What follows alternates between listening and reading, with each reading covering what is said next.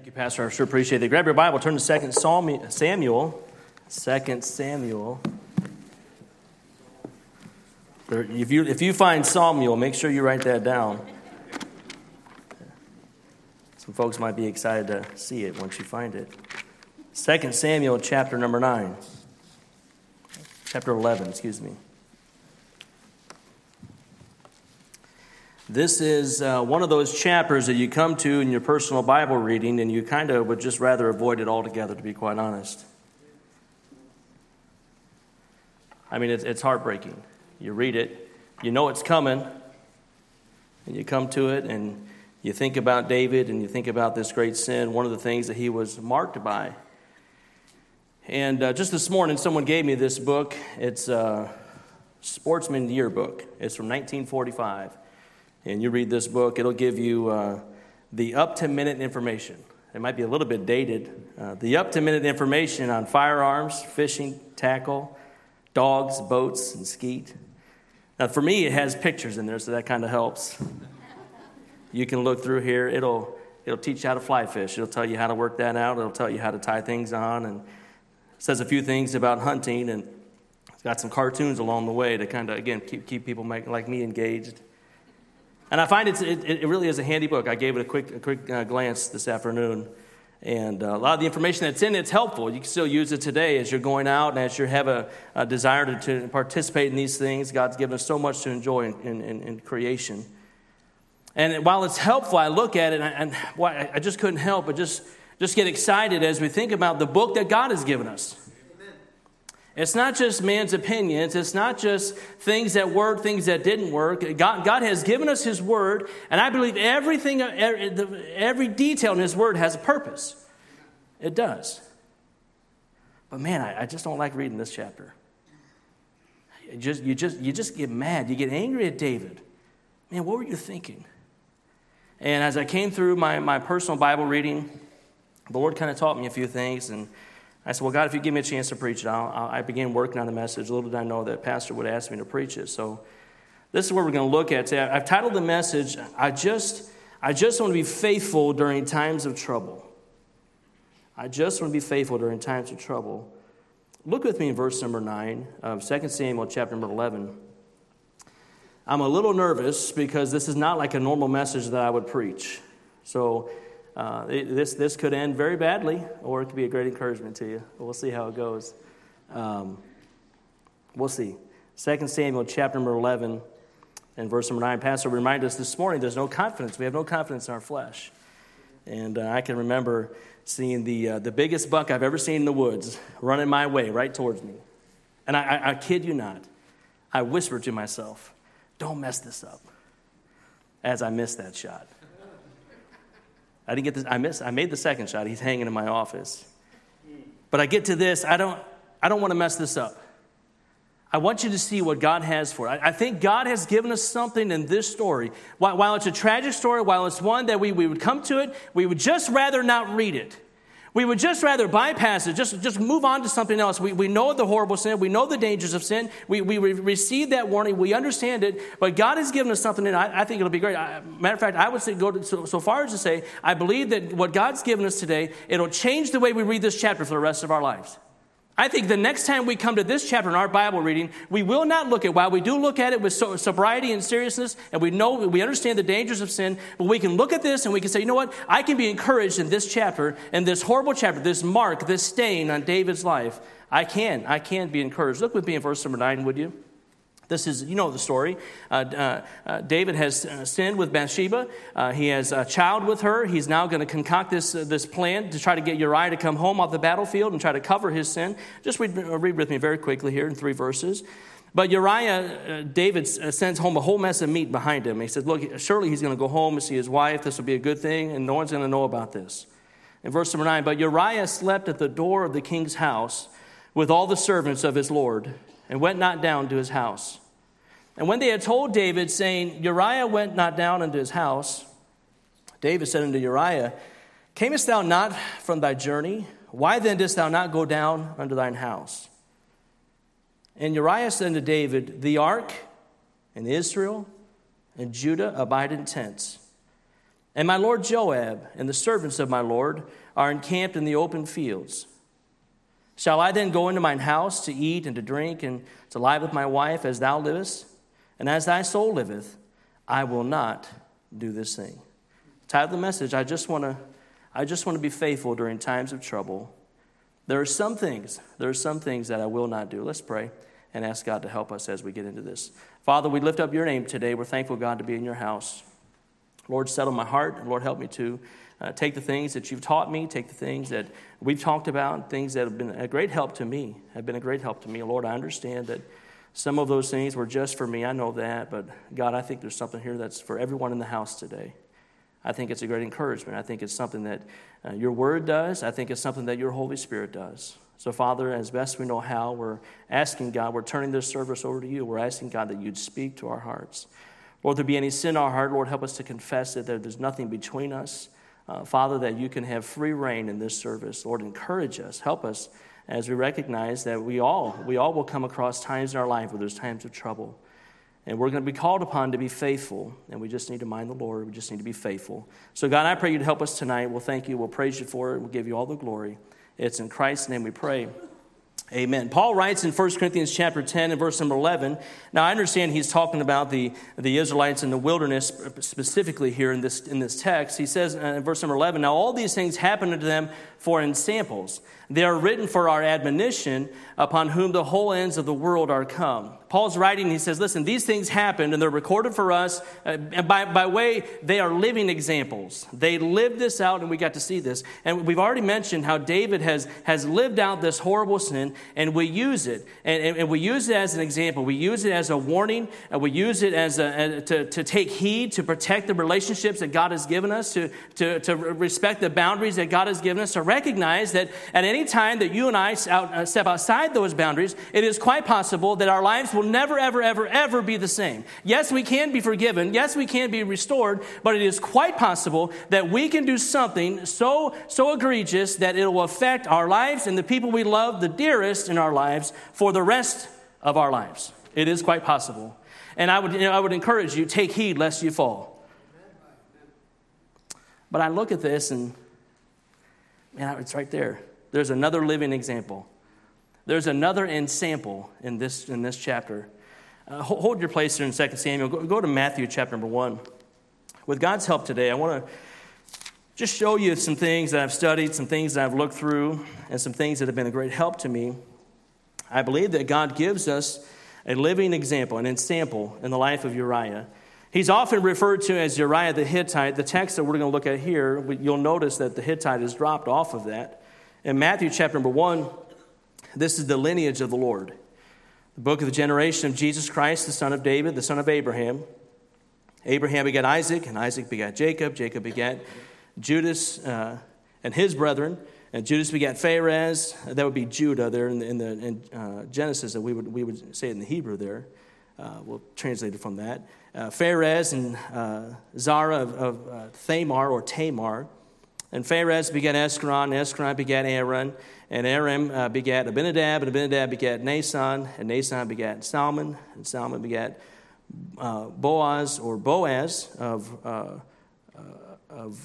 Rechab, or Rahab, and Boaz begat Obed of Ruth, and Obed begat Jesse. And Jesse begat David the king, and David begat Solomon, and her that had been the wife of Urias. So obviously, because we're coming from Hebrew to English and then Greek to English, some of the names sound a little bit different. But you recognize in the midst of the genealogy of Christ, you see some amazing love stories between man and woman. You see some amazing love stories of redemption, really. As you and I would look at it through our Christian eyes, we might not look at them and say, well, that's not really an amazing love story. That was kind of not really good the way that worked out.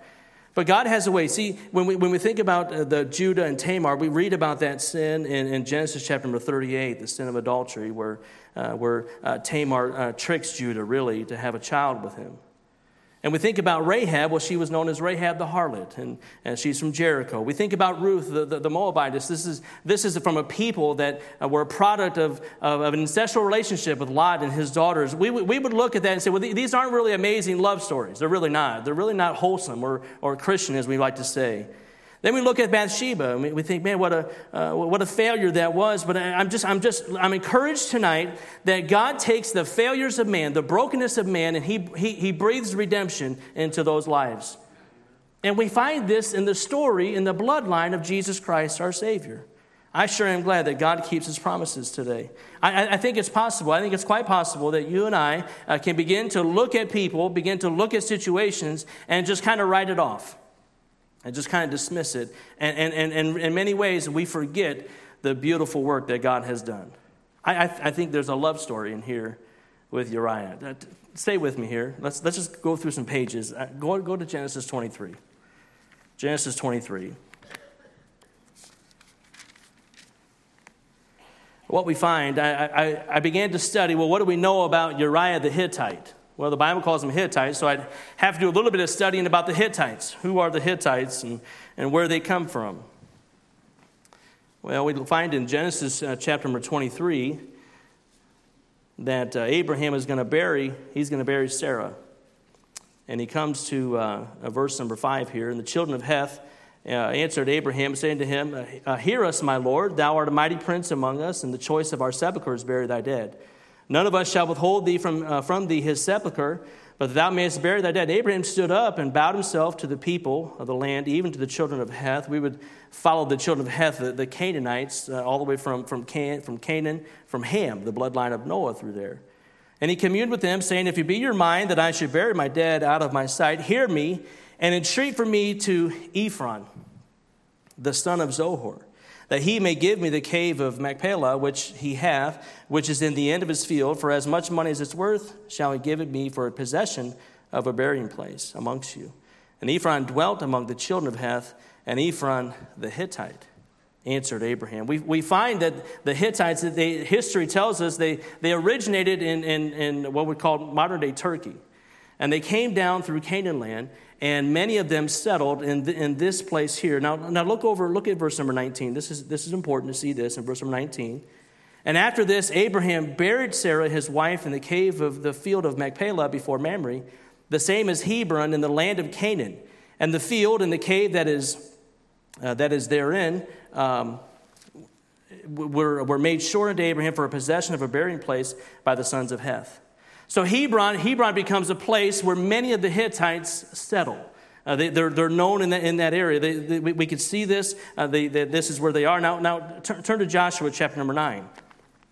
Stay with me. You got to really pay attention. That's why I didn't give any slides, because you might get distracted, and I might get distracted. So I had no slides tonight, just the Bible. All right. Turn to Joshua chapter number 9. So what's significant? Well, we know that the Hittites they settled there in Hebron. And in Joshua chapter number 9, we find here that the children of Israel are fighting against the Hittites. We see this, and it came to pass. Verse number 1, when all the kings which are on this side of Jordan, the hills, on the valleys, and the coast of the great sea over against Lebanon, the Hittites, the Amorite, the Canaanite, the Perizzite, the Hivite, and the Jebusite heard thereof, and they gathered themselves together to fight with Joshua and with Israel with one accord. So very quickly, the Hittites become an enemy of the children of Israel. We understand that. They are inhabiting the promised land. They're involved in false idol worship, and this is part of God's plan to move this. So we recognize that. Turn to Exodus chapter number 10. Exodus chapter number 10. I want you to go back. I want you to see this. Exodus chapter number 10. All the way through, we have from Abraham burying Sarah, we have Isaac and Jacob and Joseph. We find about the bondage in Israel and the children of Israel come out of Egypt. Now we come through Exodus. Look in chapter 10 and look with me in verse number 1 and verse number 2.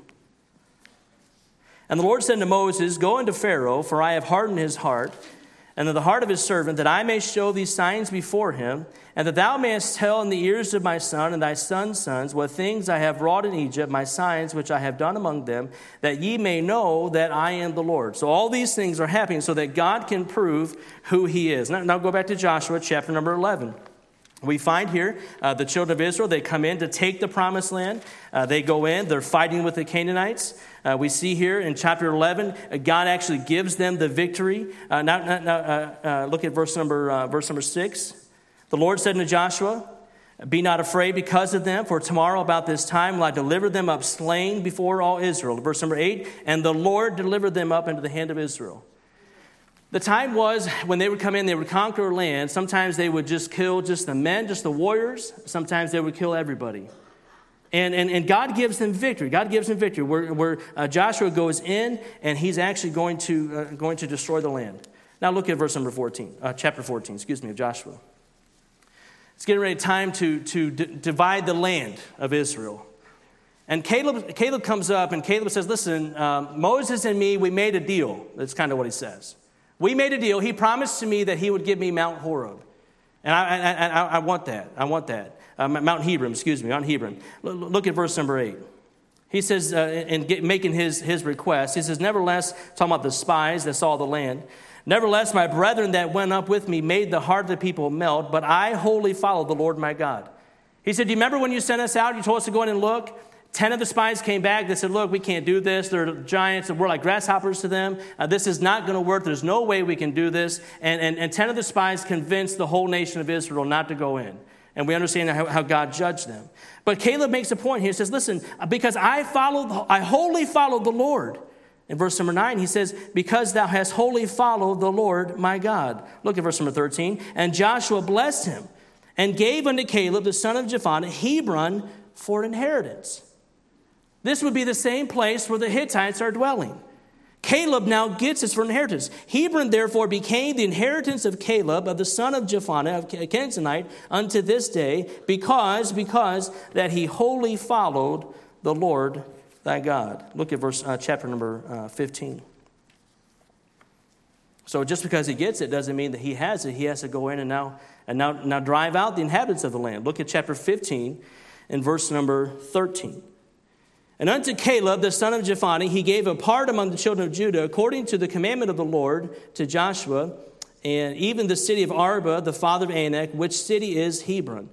And Caleb drove thence the 3 sons of Anak. These are the giants of the land.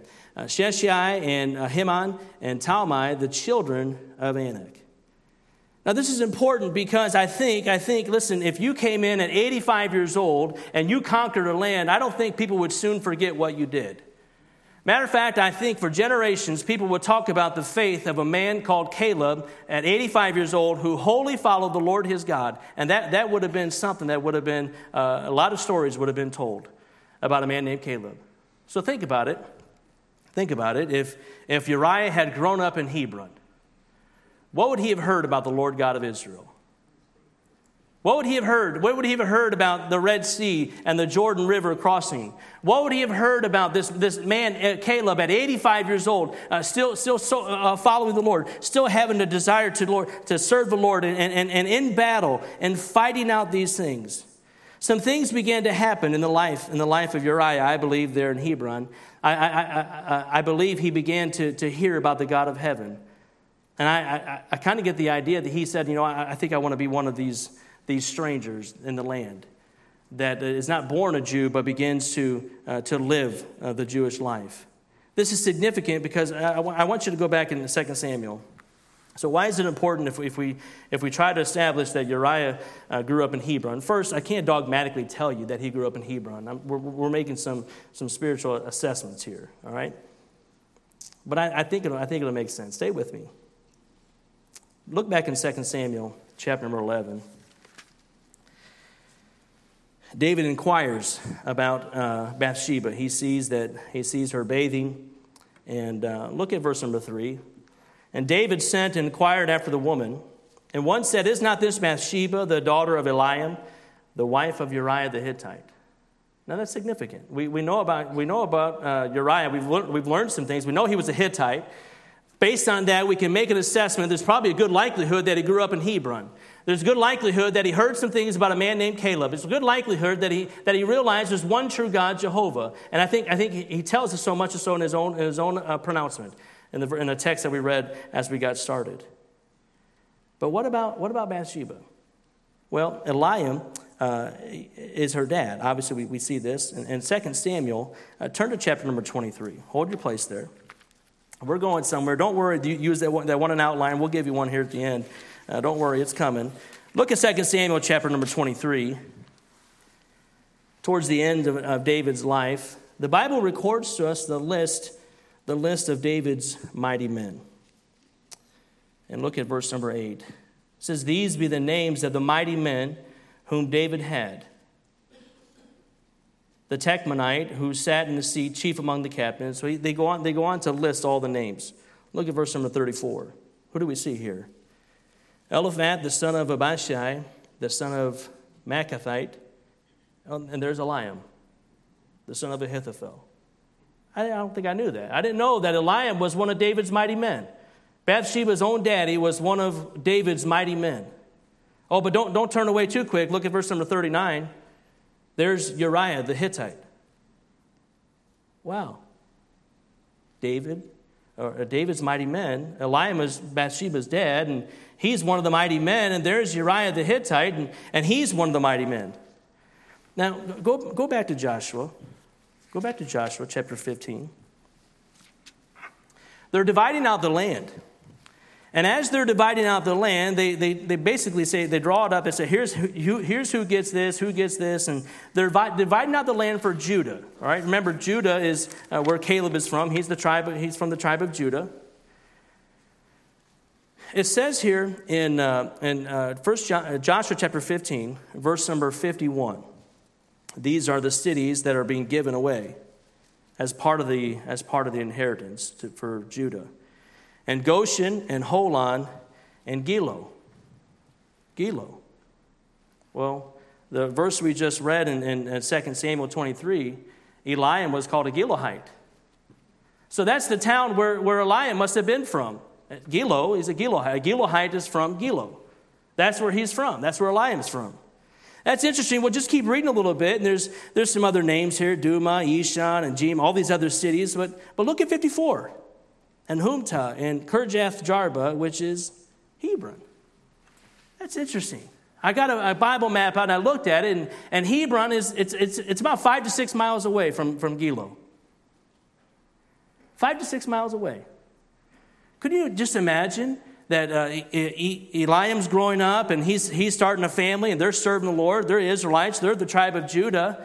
And here comes this little Hittite boy. He keeps wanting to be like us. He keeps following us when we go up to Shiloh. He keeps listening when we're talking about things that Moses taught us. What's that Hittite boy? Why does he keep coming around? Oh, he's around the same age as Bathsheba. I don't know about this. Honey, he's a Hittite. Well, she really likes him. Yeah, but I know he's a Hittite. I'm going to keep my eye on him. I think that's good for a dad to keep an eye on a young boy that likes his daughter. Eliam says, I'm going to keep an eye on him, and we'll just see what happens. And all of a sudden they say, hey, listen, it's time to go up to Gilgal. They're going to anoint a new king. And here comes Eliam with his family. Here comes Uriah, the little Hittite boy, just running along, trying to show off and trying to be, come on, let's go. And off they go, and he's there. And he begins to grow up. And every time he gets a chance to say hello to Bathsheba. There he is. Well, Saul's the king. Well, the prophet said that Saul's going to take your men and put them in his army. I just happen to believe that Uriah said, here I am. I'll be in your army. I want to prove myself that I love the God of heaven. I want to prove myself that I'm no longer serving the gods that the Hittites serve. I want to follow God, and I want to follow God's man. I think that's a good thing for even you and I to say today. I want to follow God. I want to follow God's man. I have to believe that Uriah was one of the first ones that volunteered, said, I'll be in Saul's army. He would have heard, turn to 1 Samuel chapter 12. If that's the case, if he was one of the first ones in the army, he would have heard Samuel the prophet speak these powerful words. A great charge to the men of God, to King Saul and to his men. 1 Samuel chapter 12, look with me at verse number 21. And turn ye not aside, for then should ye go after vain things which cannot profit nor deliver, for they are vain. For the Lord will not forsake his people. I just happen to believe that Uriah says, yes, I know I'm on the right team. Yeah, that's good. Yes, I want to be like that. That's the group that I'm in. They serve the one true God, Jehovah. For the Lord will not forsake his people, for his great name's sake, because it hath pleased the Lord to make you his people. I think Uriah's sitting down. I think he's writing down everything he can. He's writing it down. Boy, he doesn't want to miss a word. There he is. He says, listen, only fear the Lord and serve him in truth with all your heart. For consider how great things he hath done for you. He says, boy, I can't help it that I was born a Hittite. I can't help it that my people have a history of worshiping false idols, doing unspeakable things. I can't help that, but I can fear the God, the Lord God of heaven. I can trust in God Almighty. That's something that I can do. I bet he folded that up and he said, boy, I'm going to hang on to that. I may need that at some point in the future. It might be very important to me one time when there's a time of trouble, I need to remind myself of the God of heaven that I serve. I think he would have been there. I think he would have been there when Saul lost the kingdom. Why is he offering? Why doesn't he just wait for the prophet? The prophet's going to come. What's he doing? Oh, I can't believe he's doing that. I think he would have been there when Goliath stood up and he cursed the children of Israel, and not one soul, as Andy Griffith would say, not near one of them stood up against Goliath. Nobody. I have to believe that maybe he sat back and said, man, I don't know, maybe, couldn't somebody do something? I mean, we serve the God of heaven. And all of a sudden, I think he would have heard out of in the background a little shepherd's boy talking to his brothers, and he makes that famous statement, is there not a cause? I think he would have heard David's rebuke to Goliath. I think it would have reminded him of Caleb, the son of Jephunneh, who drove out those giants out of Hebron. I think he would have said, oh man, I heard stories about him. Now I can see this young boy, and he's killing Goliath. We move quickly through the pages of David's life, and Saul tries to kill him in chapter 18, and we see that Uriah, I believe Uriah would have been one of. This is where he meets David. Look at chapter 18, 1 Samuel chapter number 18.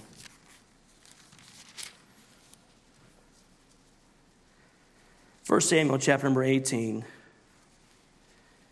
Saul's trying to kill David, and David realizes, you know what, we need to leave.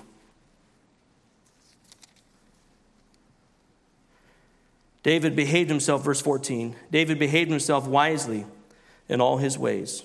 Wherefore Saul saw that he behaved himself wisely. He was afraid of him. He couldn't believe that David was who he said he was. Now look at verse number 27. Wherefore David arose and went, he and his men.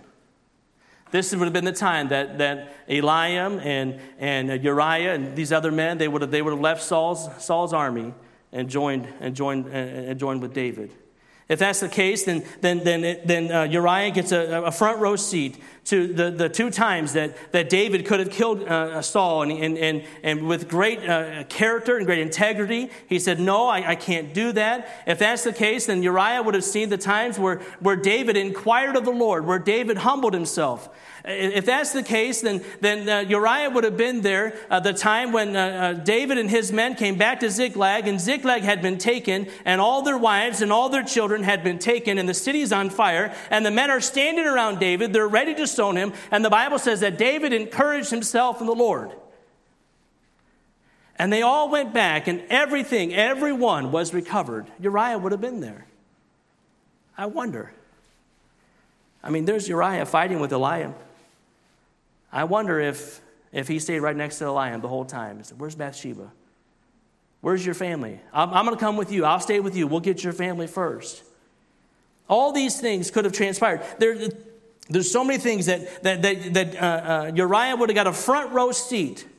He would have saw Samuel, and he would have saw David and heard David. These people of the faith live out their faith in front of him. And something about that clicked in his life, and he says, I want that.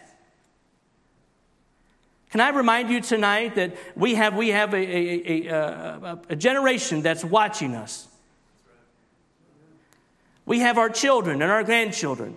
We have our brothers and sisters in Christ. They're watching us. They're watching how we handle trials. They're watching how we handle troubles. And I was just telling you tonight that when trouble comes, I just want to be faithful. I think Uriah, we're getting close to the end here. Go to 1 Samuel chapter number 9. I think Uriah would have been there when David said, is there anybody that I can show kindness to? 2 Samuel chapter 9. I think Uriah would have been there when David said, hey, why don't you find somebody in Jonathan's family that I can be kind to? In 2 Samuel chapter 9, we have the story of Mephibosheth, probably the greatest picture of salvation in the Old Testament that we can look at, one of the great pictures. Mephibosheth had no control of the family that he was born in. By the way, you and I, we have no control of the family we're born in. We're all born in the devil's family. We're all born with a sin nature. We're all born at enmity against the Lord because of that sin nature. There's Mephibosheth. He had no control of what family he was born in. All of a sudden, the king comes one day, and he wants to show him kindness. And he pulls him out, and Uriah would have been there. And I think he said, boy, I'm glad I'm on this team. I'm glad I'm on the right team. I'm glad I serve the God Jehovah. He would have been there when he saw that kindness.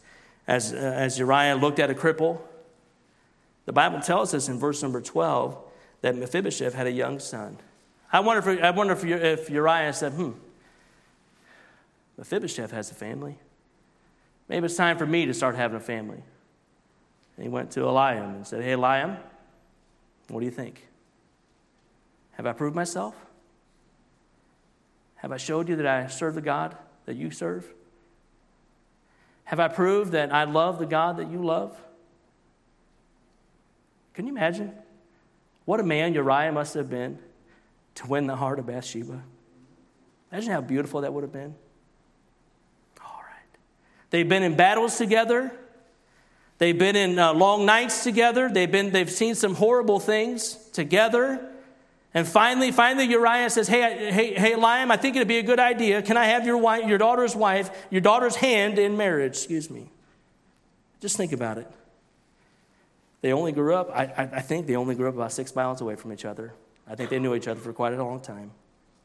I think Eliam, being a good Hebrew daddy, I think he would have waited after Uriah proved himself. I kind of get the idea that they were newlyweds, because Bathsheba has no children yet. We come to chapter 11, and there's a little bit of, there's a lull there in battle, so to speak. Things kind of slow down. There's no major battles going on. It's kind of a time of ease a little bit. There's little skirmishes here and there. That's probably why David felt it was okay for him to stay back. Not a whole lot going on. And I think, like Uriah said, hey, Eliam, I think it's time. I think it's time for us to get married. And I just wonder if David heard about it and said, hey, Uriah, you've been good to me. You've been faithful. I want you to have a place right next to mine. Because as a king, I put my most loyal people right next to me. And Uriah, you proved yourself. I want you to have a house next to mine. The Bible doesn't indicate, and I don't think David knew Bathsheba. Matter of fact, he asked who she was. I don't think David ever met Bathsheba. I don't think he went to the wedding. Matter of fact, I think it was probably a short wedding. He said, you know what, we're going to go out to battle. Let's get married, and we'll do the honeymoon when I come back from battle. I think they were newlyweds. I think they just got started out in life. And that's when we come to this place. Yeah, it's a bad story. David's sin and the cover-up.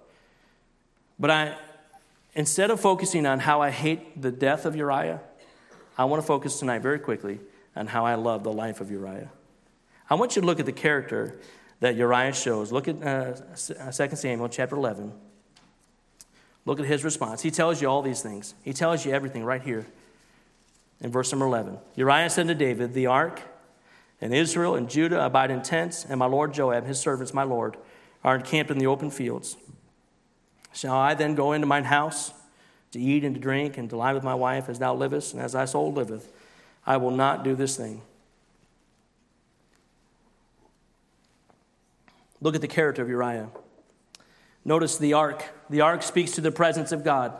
He would have known about the ark. He would have known about the holies of holies. They would have told him all these things. He would have known about the 2 tables of stone. He would have known about the man that's in there. He would have heard about the Red Sea crossing. He would have heard about the Jordan River and how the ark went first and the water flipped over. He would have heard all these things. He knew, Uriah knew that, hey, listen, the ark is a picture of the presence of God. And he said, because of the presence of God, I cannot do this thing. I cannot go back home and live like everything is okay. I cannot go back and be with my wife and eat and drink as if nothing's going on, because the presence of God is not here, David. The presence of God is on the battlefield. I just can't. There's some things I cannot do, and that's not one of them, because the ark is the presence of God. He talked about the nation of Israel. He says the ark and Israel. Israel is a picture of the people of God. He knew about the 12 tribes. He knew about the mixed multitude that came up out of Egypt. He knew about the strangers in the camp. Pastor talked about this in Leviticus chapter 19 today, where the Bible says that you treat them as one of your own, one that was born unto you. He knew all about that. He knew that he was included in the people of God, and he knew there was something special about the people of God. In essence, what he said was, I want to be faithful.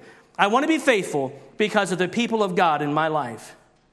He just wants to be faithful because of the presence of God and the people of God in my life. He says here, the next thing he says here is Judah. He says the ark and Israel and Judah abide in tents. Judah represents the promise of God. He knew about the promised land. He knew about how everything was divided out. He knew how things were going to lay out. He knew that the line of the tribe of Judah would come from Judah. The Messiah would come through this bloodline. He knew all of these things. And he says, I want to be faithful because of the promises of God in my life. Can I tell you today, it'd be good for us to make a decision in times of trouble. I just want to be faithful. I just want to be like Uriah. I don't know tonight if you're going to run out and buy a Uriah costume for the next Truth and Treat. I don't know if that's going to happen. I don't know there's a market for it out there. I don't know that Uriah is ever going to make the list of faithful men of God over the years. But can I just tell you today, there's something encouraging in the life of this man. He knew some things. He knew some things about God. He wanted to just be faithful. He wanted to be faithful because of the people of God, because of the presence of God, because of the promises of God. But he doesn't stop there. He even goes on to say, and Joab, and my Lord Joab and the servants of my Lord are encamped in open fields. He wanted to be faithful because of the plan of God. He knew this was all part of God's plan. He didn't want to leave anyone out. Can I tell you that you and I need to have a desire to be faithful, because God has a desire that he would receive glory in our lives so that more people can come to Christ. 1 Timothy chapter 2, verse 4 through 6, who will have all men to be saved and to come into the knowledge of the truth. For there is one God and one mediator between God and men, the man Christ Jesus, who gave himself a ransom for all to be testified in due time. You say, well, I don't know if he actually grew up in Hebron.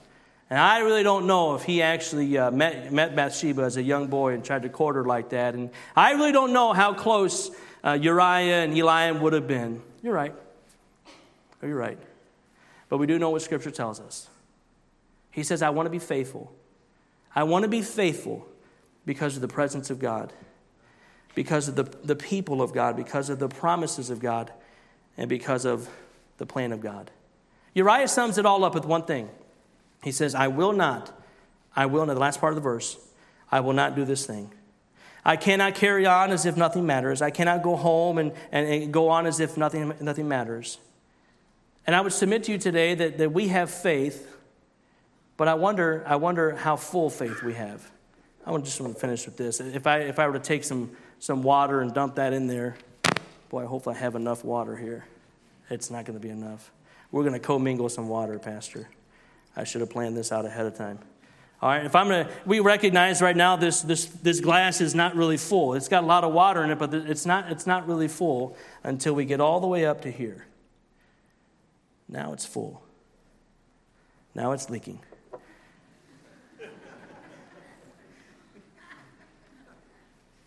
I want to be full of faith. No room for anything else. There's some things I will not do. Sir, you need to make a decision in your home and in your life that there's some things that you will not do because you want to be a person of faith. I told you that God already showed me some things. And as much as I want to go more times escaping us, but what's God telling you? Man, what is it in your life that you're lacking in faith? Could it be some things in your life that you make a decision that, you know what, this I will not do. I want to be full of faith. And we may have some young people in the room today that are just waiting until mom and dad's iron grip of control lets go, so they can go off and do their thing. Can I just encourage you? Be like Uriah. Because there's a good thing about the presence of God. The many things that you enjoy today are not by chance. They're God's blessings upon your family and upon your home. Amen. And the things that you're resenting the most are really the only good things you have in your life. Don't fight it. Don't resist it.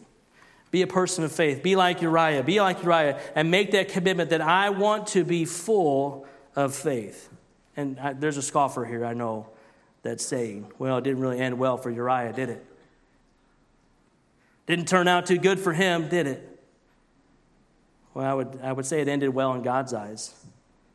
Remember, we talked about it. He's mentioned in the genealogy of Christ. He's no longer called the Hittite.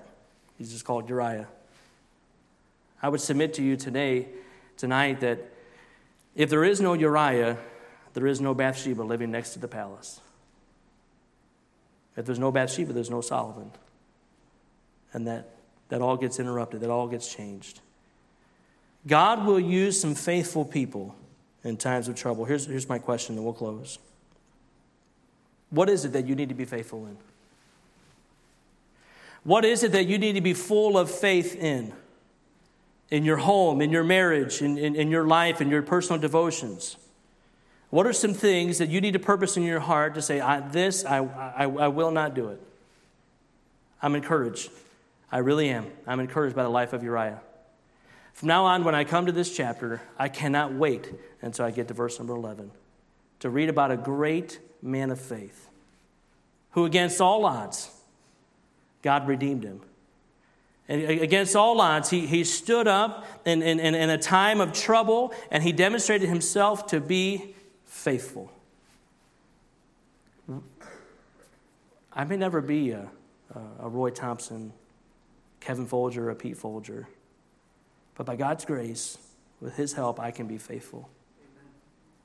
I would submit to you that more life is made up of faithful people than it is of faithful preachers. Can I just challenge you tonight? Be like Uriah. Be faithful. Make a commitment tonight. Make a commitment tonight that there are some things that you know that God's dealing with you with, that you want to be faithful in those things. Would you stand with me with your heads bowed and eyes closed?